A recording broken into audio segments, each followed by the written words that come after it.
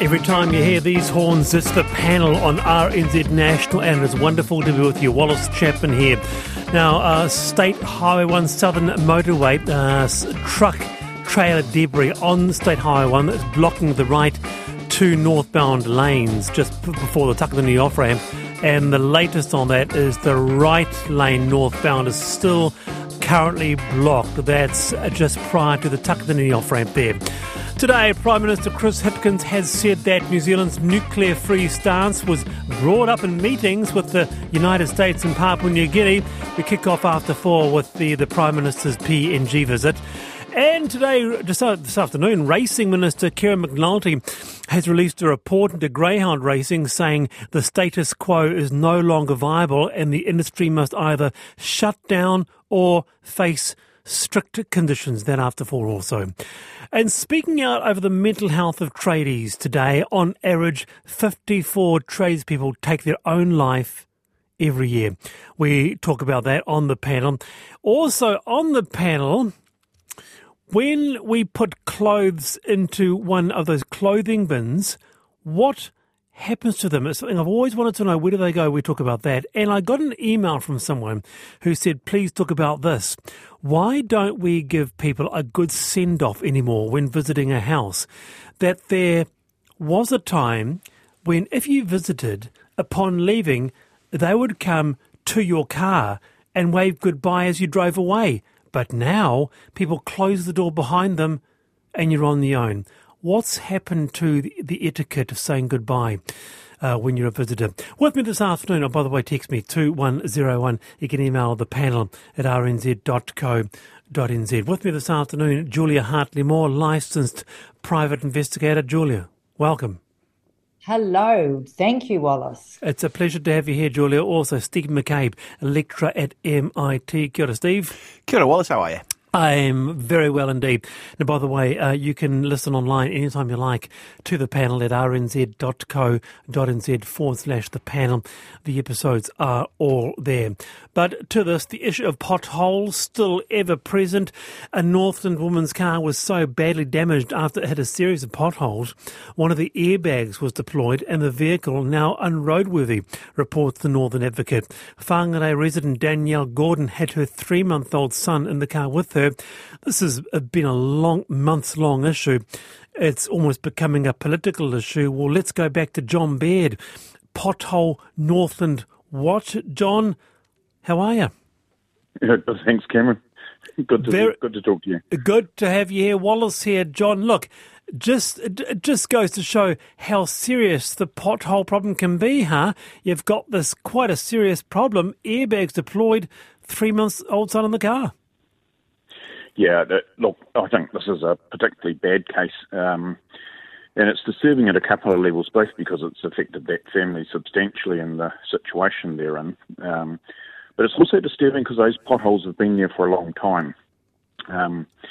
And I don't know exactly how long, Wallace, but I'd say it's a good couple of years and might be longer. And what we get is temporary fixes. But in that case, what we've also had is an attempt, in fact, I think 2 attempts to fix them properly that have clearly failed. Now, this is very typical for us up here of State Highway 10, because you'll know, and I'm sure your listeners will, that State Highway 1 up here is closed. So State Highway 10 is now State Highway 1 effectively, and the road is just not cut out for the heavy transport. It's not coping. And the volume. Yep. And this incident happened early on the way up State Highway 10. So, but look, we've got patches like that. I would say that are equally bad, probably 10 to 15, but many others that are. Oh dear. Also can be dangerous. I can only imagine how dangerous they can be. Julia, have you encountered potholes in roads in your in a moment of driving? Oh, Wallace, that was actually what I've been thinking was going to be about, was potholes, to be fair. And I've noticed, well, we've always had bad roads out here, and they seem to fix them every year, and then every year they need to refix them. But the thing is, what I noticed was, and when I read Danielle's story, how she came across that. She didn't even see that pothole. You're just there. You're on top of them. It's too late to even swerve or do anything. Out here, I've noticed after the floods and the rain we've had, there's all these potholes, just little ones, but getting bigger and little groups of them. And, just not a couple in one area, but you go along the road because, look, I'm on a rural road, sort of semi-rural. And it's the roads, the roads are bad, and they're always out here fixing them. But they don't ever fix them. Yeah, all right, stay there, John. We'll come back to you. Let's bring Steve in. Well, first of all, just mention the fact that I was in England last month with my wife Debbie, and she was commenting on just how atrocious the quality of the roads in England were. And this is driving around cities like Manchester, big major cities. Yeah, there are problems here. I'm not trying to minimise it. What I will say is this is part of a larger problem in New Zealand. We want things fixed. We want services provided. We don't like to pay higher taxes to get them. This is the dilemma we find ourselves in. We could get all this fixed if we were willing to pay for it. Waka Kotahi have a budget. They are stretched and they're not prioritising this. The solution is fund Waka Kotahi better, but we won't do that. Well, let's throw those comments back to John. You've heard Julia there and Steve. John? Oh, yeah, look, this does get political at this stage in the election cycle, and there's some very strong feelings that get expressed on my little pothole group. What I'd also say is I think we would all say that Waka Kotahi could do better with the money that they have. And we would also say that in most cases our local councils could do better with the money that they have. Bearing in mind this is not just Waka Kotahi, it's also what our councils fund. Right. We would also say that in most cases contractors could do a better job. And look, there's a lot of people, we're a small community, a lot of people work for the contractors. Doesn't mean any of them are bad people.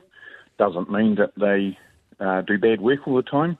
But it's very, very clear the feedback from the group is contractors could do a better job, council could spend the money better, and Waka Kotahi could spend the money they've already got better. Feedback here. 18 months ago, I had a pothole travelling north. It cost me $1,500 to have the chassis in my car straightened. My car literally dropped into the hole with a massive thud. Dangerous and so expensive for motorists to repair. In your view, John, you've mentioned a couple of things there. Is it the quality of the roads, the amount of traffic, or indeed the huge volume of rain that you've had? Oh, look, the reality is I'm going to say it's three things. It is the quality of the roads. Look, a lot of these roads were formed over 100 years ago in their base state. The substrate that we've got in some parts of the country, and it's very true of Northland, is not great for building roads on. No. And what Waka Kotahi will say to you is potholes are caused by degradation of the surface of the road.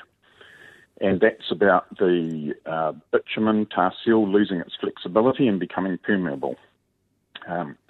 So we've got a backlog now of tar seal bitumen that hasn't been retained adequately. Yeah. We've got subsidence, we've got water problems. All of that is the reality of what's driving it. But I want to mention one other thing. Yes. When we, and I'll make myself unpopular with truckies, when we increase the GVM for trucks, almost all advice was against doing that. And when we sit in Northland, the big change that's happened for us is we have, we never used to see a logging truck, right? Now we see them all the time. So we have logging trucks and Fonterra trucks, but particularly the logging ones, heavy trucks on roads that are not fit for purpose, have not been maintained, and are getting saturated by the increased rain we're having. It's roads that are really under pressure, huh, John? Hey, very good to have you on the program. Needless to say, a lot of feedback about the potholes. Stay in touch and we'll come back to you another time, John. That's John Baird there from Pothole Northland. Big response here. Cheers, Wallace. Yeah, very good. Forget the potholes. They're so busy trying to make our roads passable. The potholes have to wait for drier weather. Otherwise, they keep recurring, says someone here. And quite a response regarding how do you say goodbye to people once they leave the house? Wallace, I'm 38. Feel like that I may be one of the few people who take their guests to their cars. My grandpa does it with me. I learned it from him because these days someone was saying to me that you just wave goodbye at the door. What happened to the days when you'd go down to the car and wait till the car left? I'm sure that Steve and Julia have got thoughts to say on that. Anyway, it is time for I've Been Thinking. Julia Hartley-Moore, what's been on your mind in the last week that you can share with us? I've just been thinking about potholes, so don't worry about me. We've just talked about potholes. Let Steve have his say. Well, what else can you add? Because you do have time. Have you been really affected by potholes at Marae High? Well, it's that Whitford-Marae Road. Well, it's right actually from the Botany Junction area. As you're coming through, you're going through the last set of lights before we hit that rural road where there's no lights. Traffic lights. That's where I, came upon my first little bunch of potholes. And they have got worse, but it's particularly bad out here. And yet we don't have big trucks trundling up and down. We might have the odd one, but it's not like we're a big highway, a massive highway. So I just think they're not actually fixed properly when they're fixed. The road isn't actually fixed. Julia, thank you very much. Steve McCabe. I've been thinking. Well, I've been thinking about co-governance recently because it's been something that's been kicked around a fair bit politically. But the union that I belong to, Te Hotu Kahurangi, the tertiary education union, has actually been doing something about it. Quite some years ago, Dr. Warner Jackson challenged us to introduce co-governance as part of a Tiriti-based audit of the union's operations that he conducted several years ago.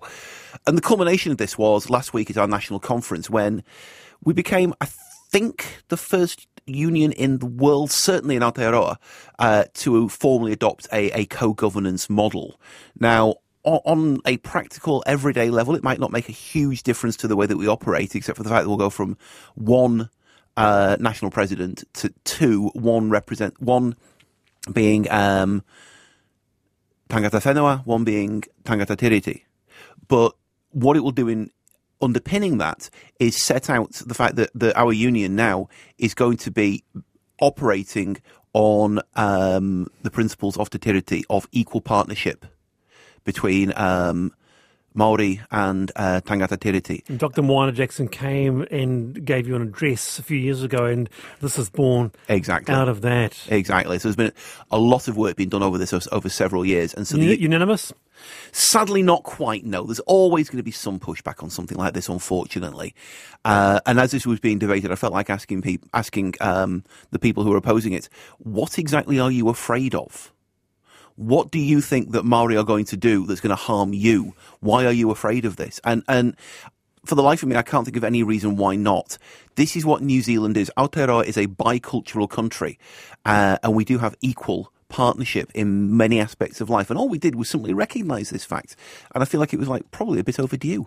Very good. Thank you very much, Steve McCabe there. Also, Julia Hartley-Moore with us this Tuesday afternoon.